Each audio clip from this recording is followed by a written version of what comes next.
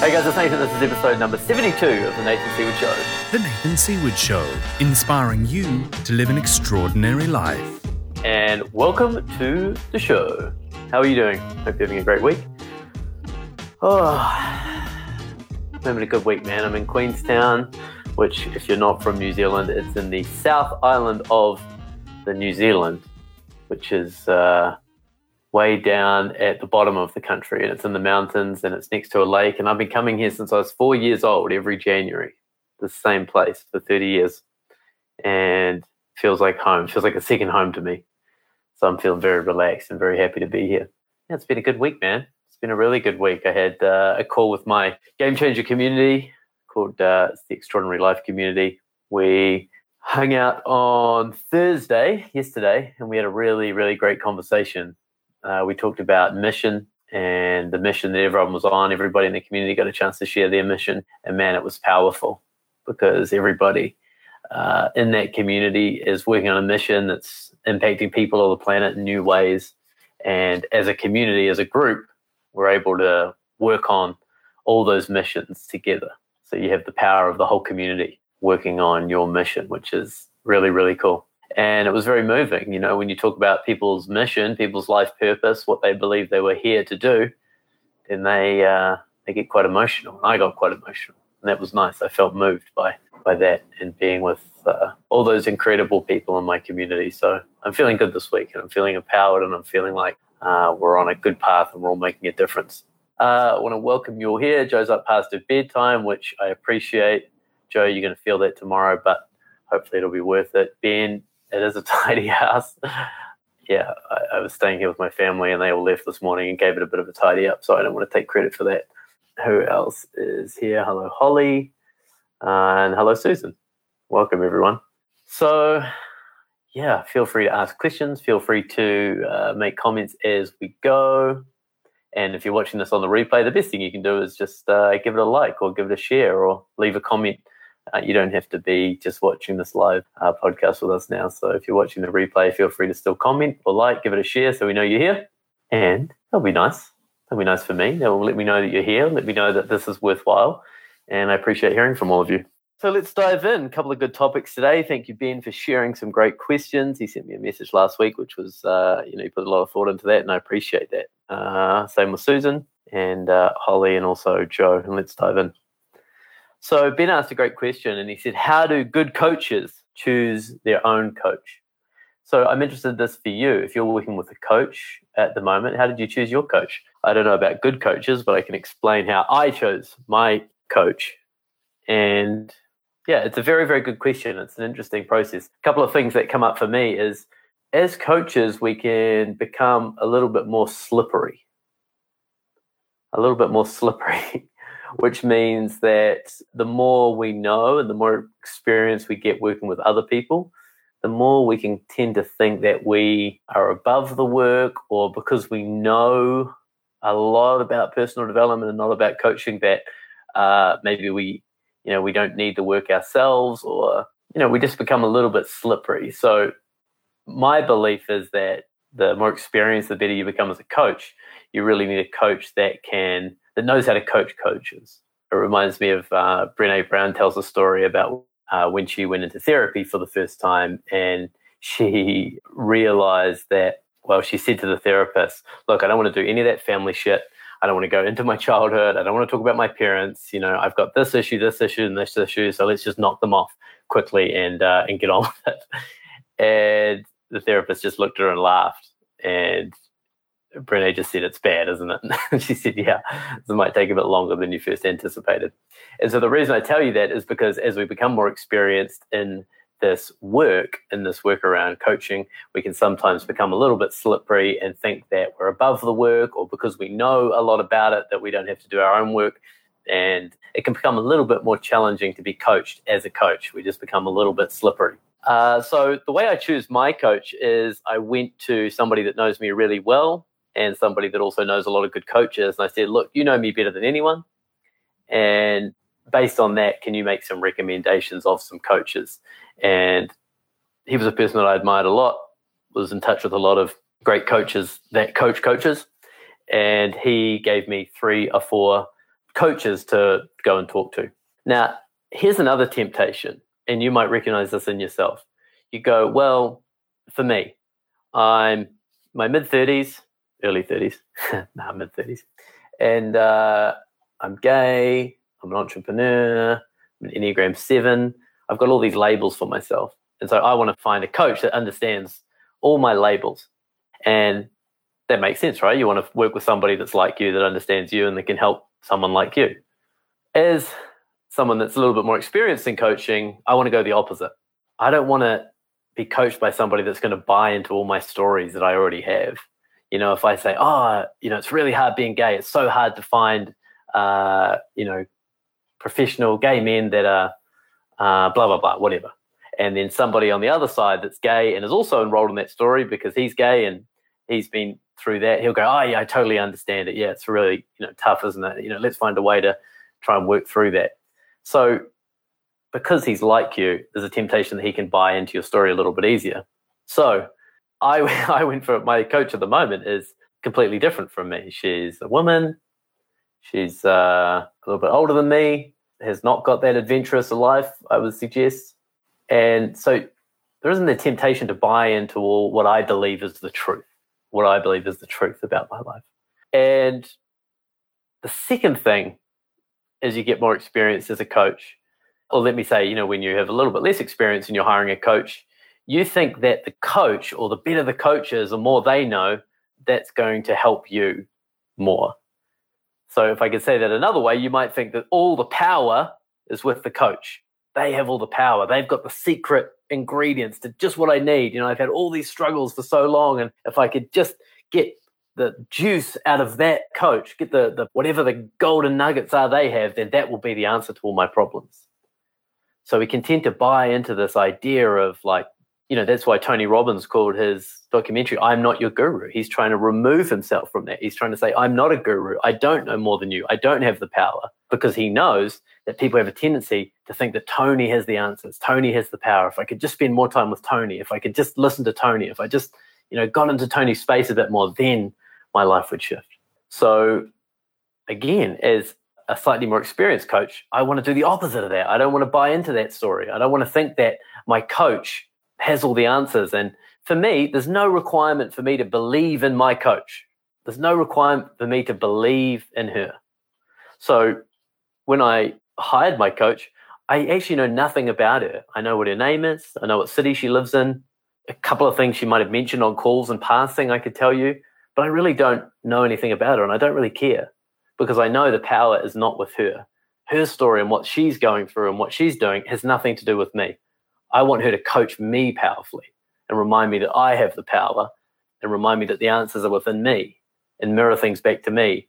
So I'm looking for a powerful coach, not for someone that has the answers. Does that make sense? Let me know in the comments. Susan, coaches need to challenge. Elaborate on that a little bit for me. I'm not quite sure what that means. Joe, I love the fact you chose a coach unlike you. I never thought of it like that. It makes so much sense in terms of buying into stories. Yeah. And look, this isn't the truth. I'm just giving you my perspective on what I was looking for in my last coach.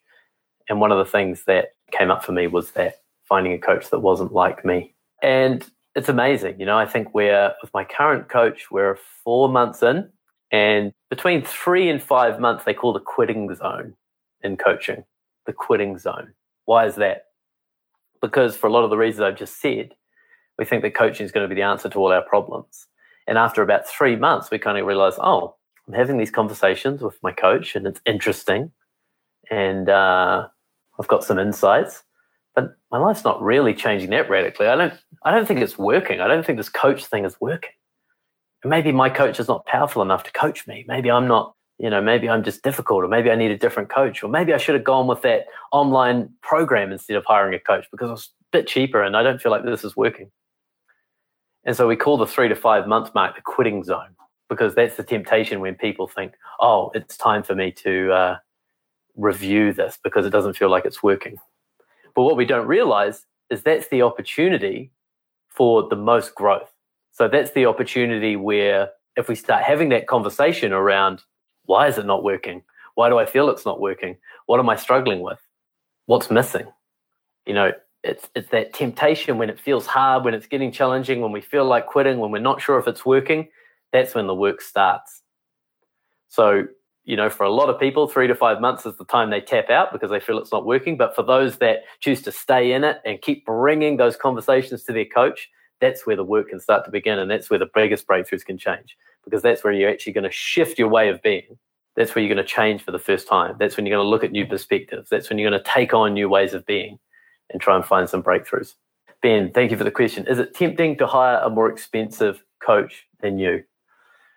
That's personal. So it's up to you about that.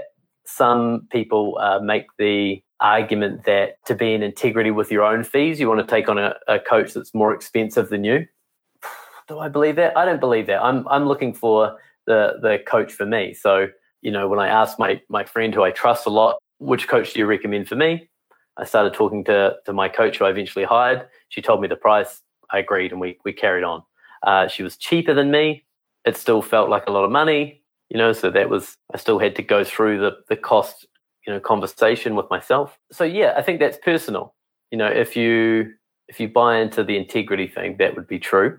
I spent my last coach that I had before that was really expensive. I think I might have paid $40,000 or something for 6 months or something like that. So I've done it before. So the integrity thing's not so important to me. I've invested that money in myself before, so I don't feel like I have to do that again. So the next question is about spirituality and my own spirituality. And I've never really talked much about this before, so this might be a little bit messy as I go through this conversation, so just bear with me. Because so often spirituality is something that's very personal and very intimate, and it's very internal. So if I struggle to articulate some of this, bear with me. What's spirituality to you? What's your definition of spirituality? If we look at the straight definition of spirituality, it's just that which is concerned with the spirit. So if we have, the physical world, so that which is concerned with the body and everything we can see, then spirituality is that which deals with what we can't see. That's the basic definition. But what is spirituality for me? I heard a story recently that said of all the astronauts that went to the moon, they all came back and discovered spirituality or religion, because when they were out there in space, there was more questions than there was answers. And a lot of them turned to spirituality when they returned. And that's interesting. Some of the most hardcore scientists in the world, NASA astronauts, turning to spirituality for answers. So that's where I look as well. And as I go through, I'm not trying to convince you of anything, so don't think this is the right answer. I'm just sharing what's there for me. And for me, spirituality is the knowledge that there is more out there than we can probably ever know or understand.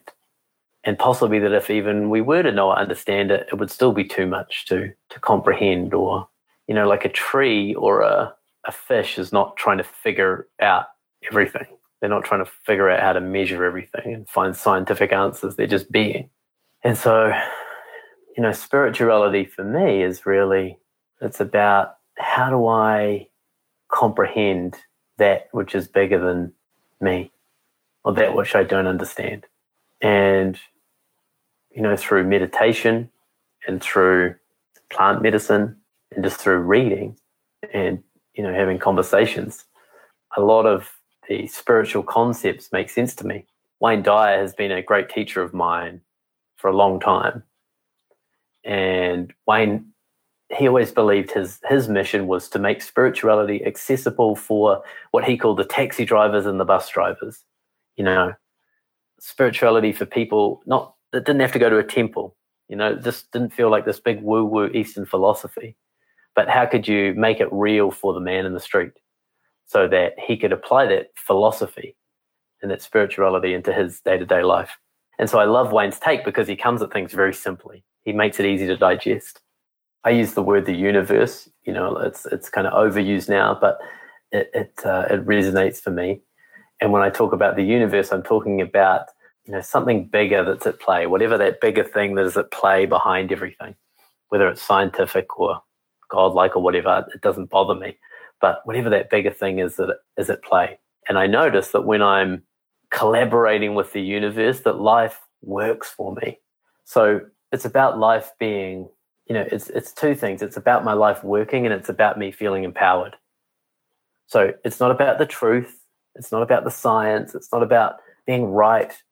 It's about what is empowering for me. And one of the most empowering beliefs I've ever given myself, or I've ever installed, is that everything that happens to me is for my highest good. So the universe is always trying to bring me towards my highest purpose, my highest mission, my dharma, my highest self. And when I trust that, when I give myself over to the universe, when I can surrender and say, hey, I accept that everything that happens to me is for my highest gain, my highest purpose, bring me towards my highest self. That is an empowering belief for me. Is it the truth? I don't know. I don't care. It's empowering for me. So I'm going to stick with it. And when I feel into that, it feels really good. And I've gone places where I've gone too spiritual. I see Toku's here. Toku lived in a Zen monastery, right? So he went to the limits of spirituality. And I think a lot of the times we can forget how to be human. Ram Dass is an amazing teacher as well. And I was reading a quote from Ram Dass today that said he had to come back into the human world, and he had to learn how to be human. He had to learn how to be a family man. He had to learn how to interact with his father. And through that, he found an extraordinary amount of growth. So Ram Dass for me is one of the most spiritual men I've ever come across. And he saw the value in coming back to the human experience as well. So the reason I say that is because I believe we co-create with the universe. So when I say that I surrender to the universe, I still do my bit in the human plane. So I trust the universe is there supporting me. It's an all-loving universe. It's constantly expanding. And if I lean into it and if I trust it, it will continue to show me the path towards my highest self. On the other hand, I'm still a human. I'm having a human experience at the same time. And I've got, friends that are challenging. I've got a business that pushes me. I've got parents that are getting older and challenges. So I have these human experiences that I'm going through as well. So the way I look at it is the universe does its part. It shows me the way. And then for me as a human, I keep taking action and I keep walking forward and I keep doing what I have to do to walk my path. And in that, we work in unison. I don't completely give myself over to God or the universe. And I don't completely think that it's all up to me and that I have to do everything and that if it's to be, it's up to me. This is a co-creation between the two of us. And when I'm in that space, I'm the most powerful. My life works. This deep stuff. I don't think I've ever shared that level of that before. Toku, I'm curious if I use the word comprehension and understanding when talking about spirituality. Good question. I don't know. Ben, love it so far. How do you personally collaborate with the universe? I think I answered that question just then, right? So I do my part. I trust the universe. I listen for the cues. I trust that everything that's happening to me is for my highest gain. So I'm trusting the universe. I'm listening for it. I pray every morning, and the prayer I say is, Dear universe, bless me on this day and expand my territory. Guide me with your hand and keep me from evil. And so I'm praying to this higher power, or really I'm praying to my highest self. I'm praying to the ideal version of me. And I'm saying, bless me on this day, look after me, expand my territory, allow me to have a greater impact, make a difference. Guide me with your hand, show me the path, and keep me from evil. So I keep moving on in the human plane, and I'm also listening and being present for signs from the universe that I'm on the right path. Toku said, I'm also curious about the bigness and how that relates to it being out there versus inside versus neither in nor out. That's a good question. I mean, you're kind of asking tough questions that feel like a little bit beyond where I'm at right now. You're right, because some people will say that God or the universe, or we are God. Each of us individually are God, and God exists in all of us. And our ability to connect with ourselves or the God within us, or see the God in the universe and other people, that's how we connect to our spirituality versus something that's out there in more of a traditional God, something external. So I don't know. I oscillate between those two, Toku. Like to me, I relate to it as something invisible that guides me and supports me. And at times, I've been connected to the universe or the God within me, but it's a little less present. It's a little less present in this moment. That's the truth. And I'd love to know you, Toku. Like, how do you relate to this? You're one of the most spiritual people I know. You have a lot of experience in this area. What's your definition of spirituality? Yeah, Holly said she's going to write down that prayer. It's the first time that prayer has made sense to her. Yeah, me too. That's why I use it. Because I'm praying to, at the start of the day, as I go into the world, I'm praying to an ideal. That in an ideal world, this is how I want to walk the earth. Blessed, guided, free of evil, surrendered.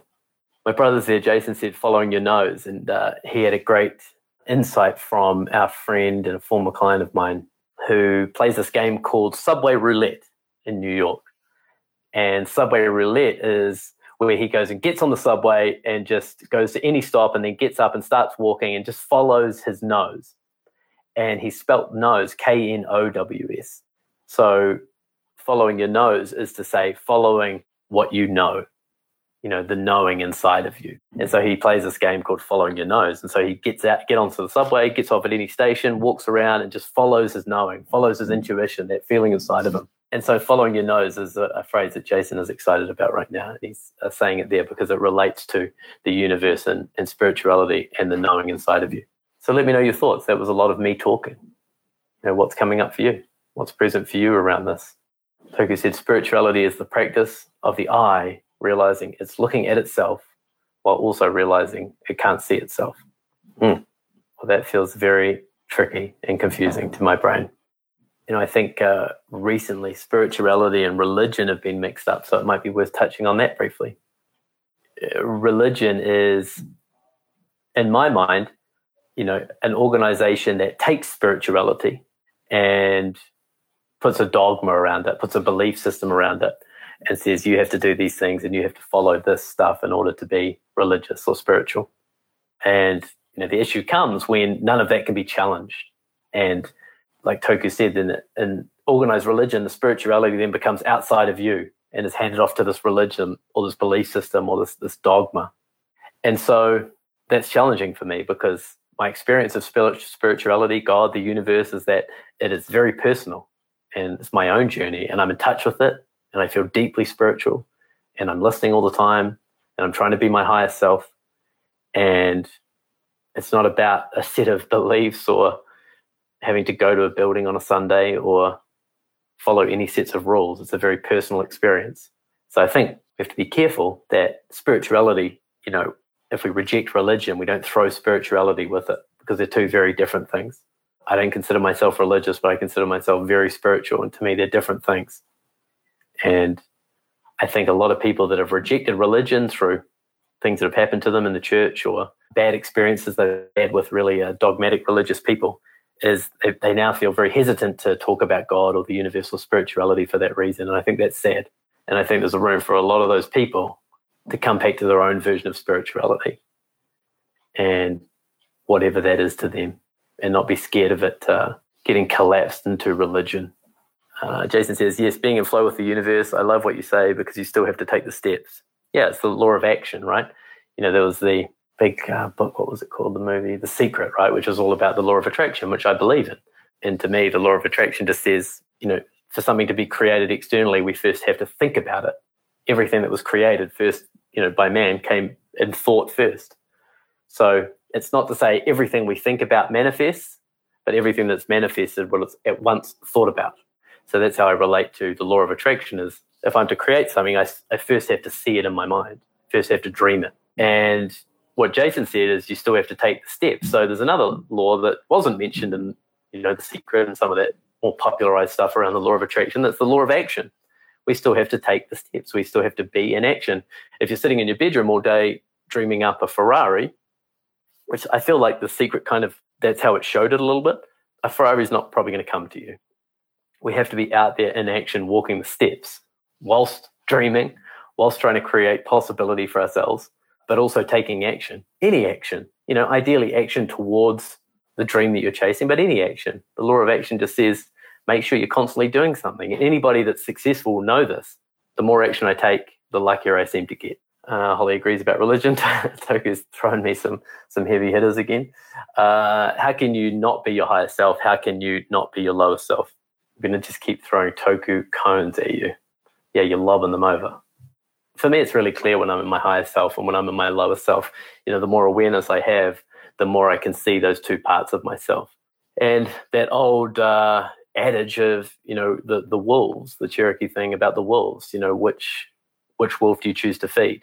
It's the same for me. Am I feeding my higher self? Am I feeding my lower self? Neither is good, bad, right or wrong. I love both parts of myself.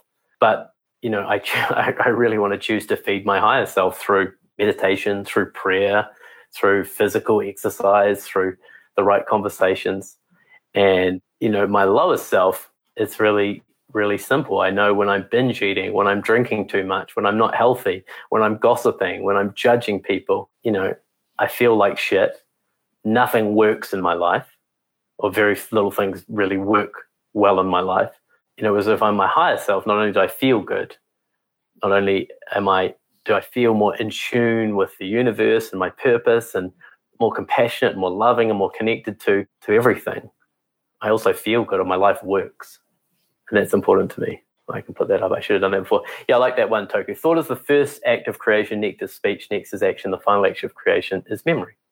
So, yeah, exactly. So the first thing we do is think. Everything starts as a thought. Next is speaking it into the world. The final act of creation is memory. So explain the last bit to us, because that's a cool piece. Susan, totally agree what you say about religion as doctrines and spirituality as something so big inside oneself it's nearly beyond personal definition. Exactly, and that's the disclaimer I made, at the start, is spirituality is beyond words. I'm kind of putting words on them, but this is a felt experience, and it's very hard to put words on a felt experience. Jason, don't forget the other important part, holding a vision of what you want as if you already have it. This was missing in The Secret as well. Yeah, so again, that's been very powerful for Jason, is, not having a vision that's out in the future. And I've been guilty of this a lot, where I have this big vision that's out in the future, and I can't resonate or relate to it in the present moment. It feels like this thing that's always coming. It's always around the corner, and it's always going to be, feel, and look different than the present moment. And also when we do that, we're operating from this place of not already having the thing.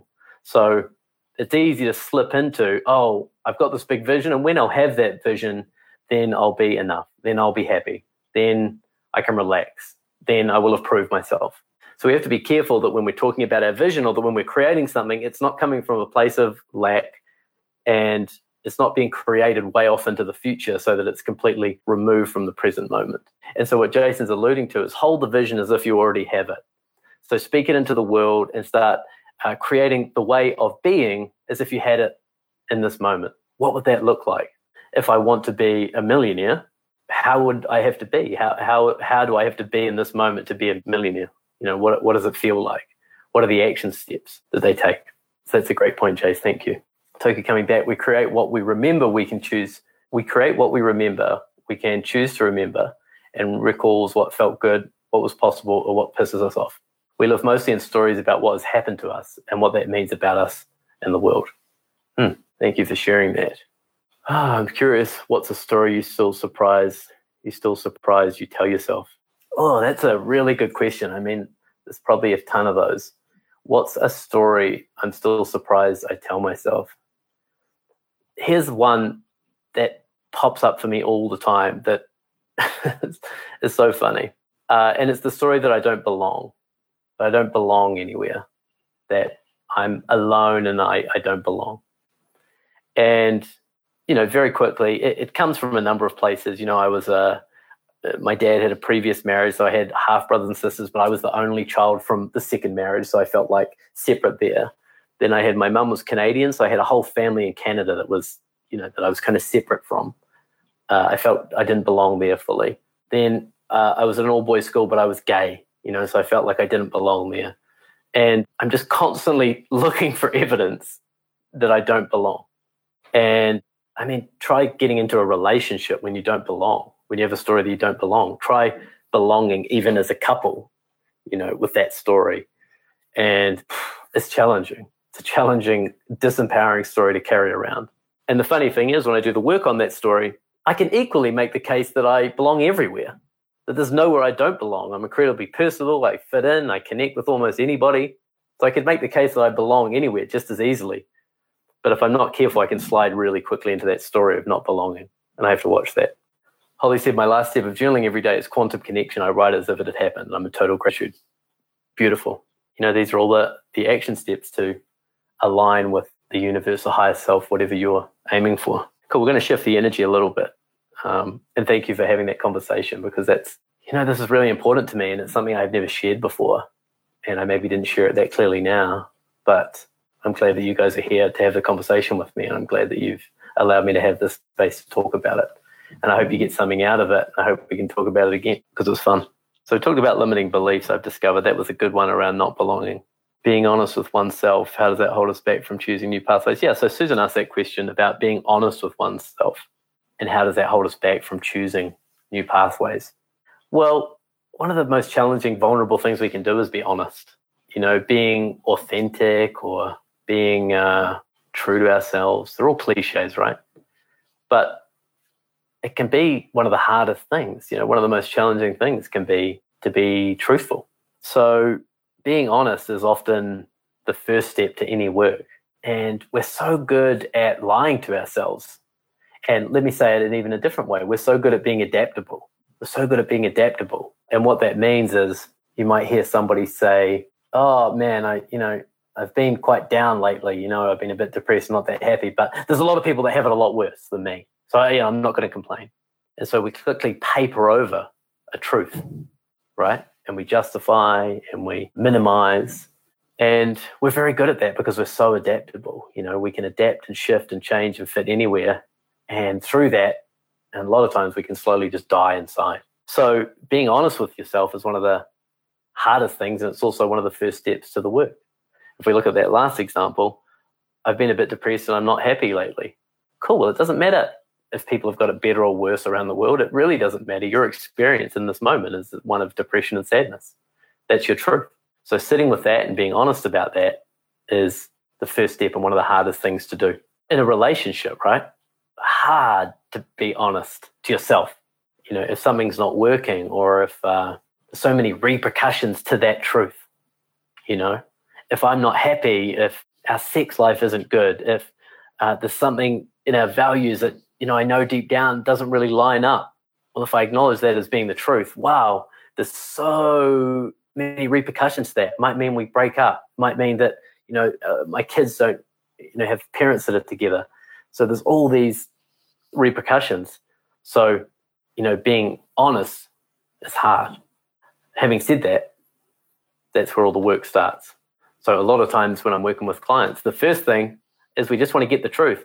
And I'm creating a safe place for them where we don't have to do anything with that truth, right? There doesn't have to be any repercussions in this moment. But let's get to the place where we can just speak the truth as you feel it and as you know it in this moment. And once we've acknowledged that truth, then at some point we can look at the possibility that things can be different. So the second part of your question, Susan, is how does not being honest with yourself hold us back from choosing new pathways? Well, until we're honest, we can't choose a new pathway. It's only that when we get radically honest with ourselves that we can start actually creating new possibilities. I hope that answers your question. Toku, do you see a difference to be unfiltered or raw and being clean and responsible in the practice of honesty? How do you practice that? That's a really good question. And I've learned this one the hard way, unfortunately. So at my essence, one of my essences is authenticity. So I value authenticity as my number one value. And hopefully you feel that from me. And so a lot of the times I can't lie. I can't be inauthentic. I can't hide what I'm feeling or thinking. And in the past, I've just told the truth regardless of what impact it has to anybody else. And that's hurt people. So my honesty and my truth has hurt people. So there's two ways you can go with that. You can go, well, one, it's the truth. And if they get hurt, that's their thing. Or you can look at it and you can say, as Toku said, being clean and responsible in the practice of honesty. So I've moved it more into that probably in the last year of going, I'm going to be as honest, authentic, and truthful as I can. And I'm going to take responsibility for how that lands with people. And that might mean slowing things down a little bit. That might mean drip feeding the truth. That might mean, I'm going to go so far as to say that might mean not telling the truth in some points, if you believe that that's going to be hurtful or painful or may cause more harm. The truth may cause more harm than keeping it to yourself. So that's a dance. I don't have a rule around that. But I have awareness now that being authentic and true all the time and being irresponsible can create a lot of mess. And I'm comfortable with mess, but I also want to take responsibility for cleaning it up. Jason said, I bring awareness to when I'm stopped. When I go to do or say something but don't because I'm scared of saying or doing something wrong, then I just do it because that feeling is my indicator to act regardless. Absolutely. Vulnerability. Toku said, start being honest about where you're not being honest. And is authenticity something you discover or create? Toku, you're just like, this is like sparring in your language. You're sparring with me with a couple of these big hitters. And I love it. I appreciate it. I love you. It's probably not something you discover, or create. It's probably something you discover and create. If you think about it, it's pretty obvious where my authenticity came from. I was gay. And so I got to a point where in order to just have my life work, I had to be authentic about a massive part of me. And so, again, I use that phrase because it's so powerful for me about my life working. It's not about authenticity being a superior way of being or being great or being better than not being authentic. To me, authenticity allows my life to work. There's very little in my life that I'm not authentic about. So I don't carry around the weight of having to hide or lie or hide behind stories or pretend that, things are working or, so I guess it's a practice, being authentic and being truthful to yourself is a practice and it's a value to me. So it's almost something I can't not do. To me, real leadership includes both being with the mess and cleaning it up and being with the mess that will not be cleaned up. I like that. Because you can also drift in, when you create a mess, you can also drift into having to play the nice guy, right? To like pick up the pieces just to make everybody feel good. You don't like the fact that somebody doesn't like you or you have to fix everything. And so oftentimes dropping the truth, knowing that it will create some mess, which the truth often does, and not having to fix all of that. So there's a difference in cleaning up and being clean on your side and making sure that you've led in that regard, and also not drifting into this nice guy syndrome of having to fix everything and make everybody feel good all the time just to avoid you having to feel shitty or avoid feeling like there's mess and conflict out there. And Toku said in Zen, they call it Dharma combat. Two teachers meet on the road and test another's realization to learn and deepen. I love it. I wish we could do more of this. I hope you come and challenge me more often because this was fun. It gave me a lot to think about. So a couple of minutes left. And if you guys have got any feedback before we close out, might have time for one last question. What do I want to pick? Or maybe we could just hang out and chat a little bit. I said to you at the start of the call, we talked a lot about mission in my community, with all my community members yesterday, and it was powerful. And, I talked about to those guys, I gave them permission to have their mission be messy because, when we're up in our head, we want this mission to be this nice catchphrase, this little slogan that we put out there and it impresses everybody and we feel good and look at my mission. But my mission's not like that. It's messy. It's all over the place. I kind of trying to help people over here and I'm trying to do this with my family over here and I'm trying to live a great life. And, it's all kind of, I'm trying to be on mission, but I couldn't put it into a nice little sentence. But one thing I know for sure is being with you guys and sharing myself and being authentic and having these conversations is I feel on mission. And so I just want to say thank you again for hanging out with me, for commenting, for giving me a place to share and, letting me be on my mission and, helping to share some of these concepts and, share myself authentically, be my higher self and hopefully impact you guys in some way as well. So that's all. See you guys next week. Thanks for hanging out. And as always, share this around. Send it to somebody if you think they'd appreciate it. Give it a like. Leave a comment if you're watching in the post video. And I love you guys. I hope you have a great week.